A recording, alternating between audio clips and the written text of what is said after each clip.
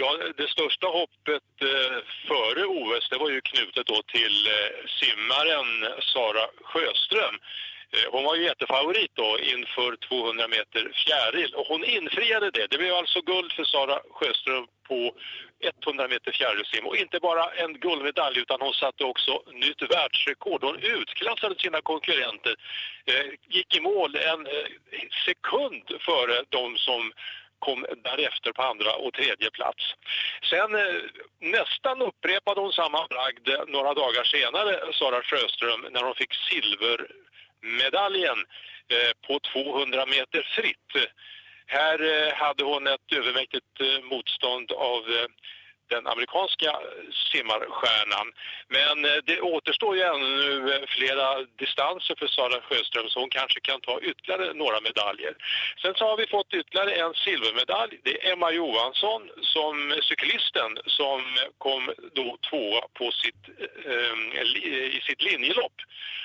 Och det var ju en framgång. Hon tillhör väl också favoriterna i den här grenen. Men det är alltså, när du och jag talas vid nu, så far så är det alltså 3 medaljer till Sverige, 1 guld och 2 silver. Vad är det också i de andra grenarna som är lovande? Det svenska kvinnliga fotbollslaget brukar ju kunna skrälla till exempel. Finns det andra grenar där vi ska vara optimistiska om medaljchanser, tror du?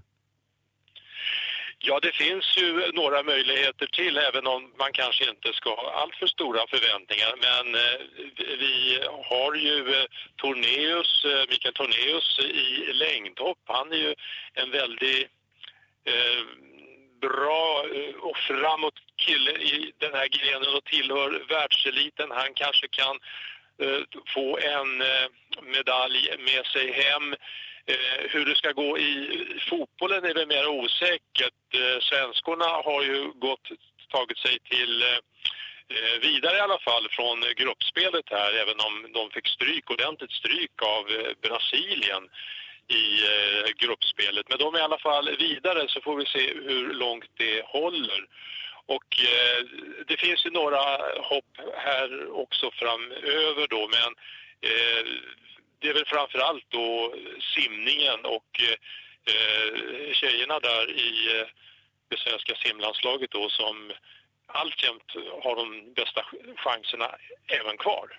Jag undrar om det blev, vi pratade med Göran Löving, vår sommarbilaga, eller vårt sommarprogram. Och jag tänkte när jag såg den här invigningen när de svenskarna, jag nästan skämdes, jag har nog aldrig sett sådana fula kläder som den svenska truppen bar när de tågade in på stadion där i RIO. Är det någonting de har skrivit om i Sverige? Ja, det har blivit en viss debatt om detta faktiskt. Och det var väl inte så vackra kläder precis. Det var nog många som tyckte. Men om det. Man var ju sponsrade från ett numera världsutbrett svenskt företag som hade väl skänkt i alla fall medel och sen också hade designat kläderna, det vågar jag inte säga så här, men visst blev det en viss diskussion om det hela. Och oftast brukar det kungliga vara närvarande vid OS, men de verkar inte vara där, för när de tågade in så var det några helt andra människor man visade.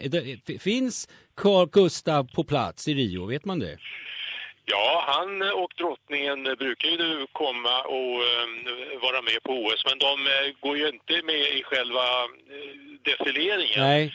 Utan de finns ju på läktarplats, och sedan så brukar ju de naturligtvis uppvakta då de olika svenska idrottarna, och framförallt då om de har vunnit och gratulerar dem, så det förekommer säkert. Det är inte ofta, tycker jag, man pratar Sverige och så sätter likhetstecken med drönare. Men kan du utveckla det? Vad är det hur hänger de här två orden ihop? Ja, det här med drönare, det har ju blivit en teknik, alltså flygande föremål, helikoptrar, flygplan och så vidare, som man kan styra ifrån marken. Radiostyrda, och det här finns ju allt ifrån då små leksaker för några hundralappar och upp till mer avancerade saker. Och i de här drönarna så kan man ju idag montera kameror, billig teknik helt enkelt. Och det här har ju blivit om inte till ett stort problem så i alla fall någonting som man börjar uppmärksamma, för att den här tekniken möjliggör ju då att man kan ta sig in över områden som tidigare var helt omöjligt att titta ner på så att säga. Och det här kan både då kränka privatlivets helgd som det heter, och det har varit flera sådana exempel på när så här drönare har passerat längs husfasader och folk har suttit på balkongen så att säga. De har blivit utsatta helt enkelt då för att bli betittade och kanske filmade också, mer eller mindre omedvetet kanske från de som har de här drönarna. Men de här drönarna används ju också av kriminella. Det är väldigt lätt att med en drönare lasta dem så att säga med lite narkotika till exempel och släppa in innanför fängelsemurarna. Eller framförallt det man kanske är rädd för på sikt här, det är ju om terrorister kommer att kunna använda sig av det här medlet för att skicka in sprängladdningar, bomber så att säga, mot olika mål. Till exempel ett kärnkraftverk.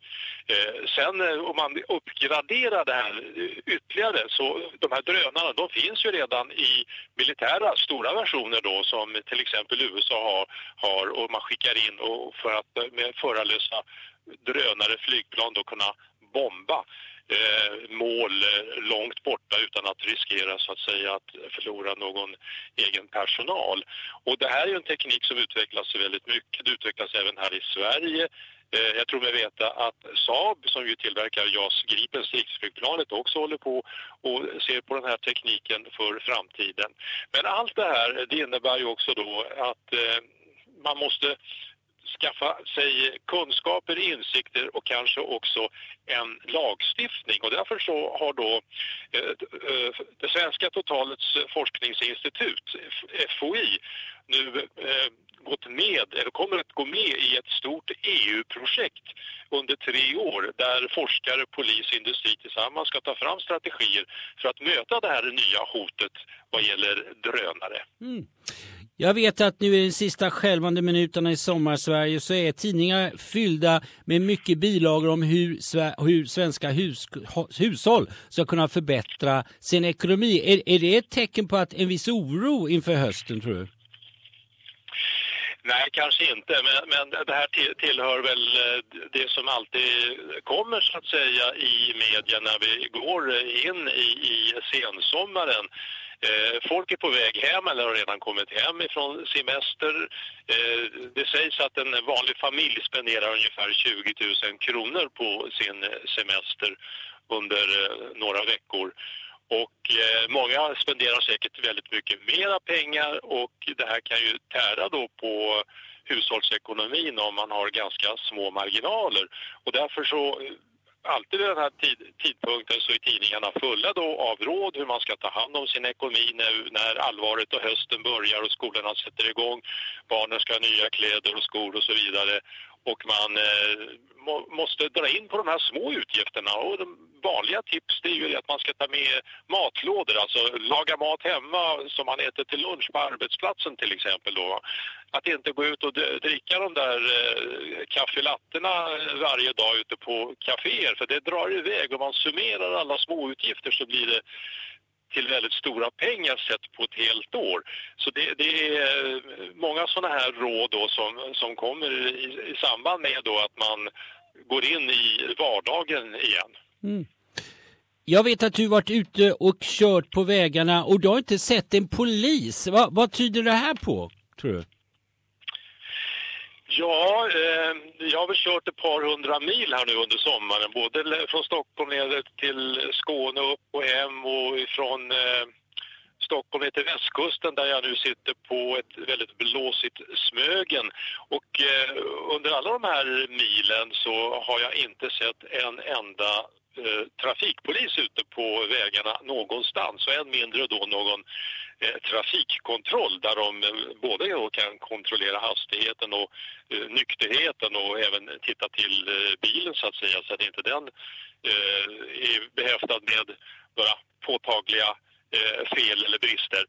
Nej, poliserna har väl också nog tagit mycket av semester och dessutom så har man ju minskat ner trafikpolisen. Polisen har ju fått andra uppgifter. Vi har ju talat om tidigare här om de här gränsövervakningar och sådana saker som har kommit under senare tider. Då har vi slukat en del resurser det också. Så inte en polis i sikte, men däremot så har man ju byggt ut det här med hastighetskameror ganska så ordentligt här i Sverige. Så på många vägar så är det ju en sån kamera nästan var 3:e kilometer eller något sådant. Och då bromsar ju bilisterna ner i de flesta fall, för annars så riskerar man ju då att bli fotograferad och få en räkning i brevlådan på ganska så saftiga böter i framtiden. Men man har ju då också noterat här, och man är lite bekymrad ifrån NTF, Nationalföreningen för trafiksäkerhetens främjande som det heter, över att det är många som åker alltså fast i de här hastighetskamerorna, men det är väldigt få då som åker fast i vanliga poliskontroller. Och det här är, menar man från NTFs sida, det är inte bra att inte polisen har möjlighet och resurser att vara ute och visa sig på vägarna. Det räcker att man står vid sidan av någonting för att det ska få en lugnande inverkan så att säga. Men man har väl inte de resurserna enligt vad man själv säger för närvarande i alla fall. Utan polisens resurser får gå till så mycket annat. Men har de här kamerorna, tror du, gjort att trafiksäkerheten har ökat i Sverige? Ja, det har det nog gjort. För man har ju fått ner hastigheten på väldigt många ställen. Man har ju satt upp de här kamerorna på vägsträckor, framförallt där det är känt att det har inträffat väldigt många olyckor under tidigare år. Så det här är ett förebyggande syfte. Poängen är ju inte att man ska försöka få in så mycket pengar som möjligt i form av böter, utan att minimera olyckorna. Och för det kostar ju både den enskilde och samhället väldigt stora pengar, trafikolyckor, det vet vi.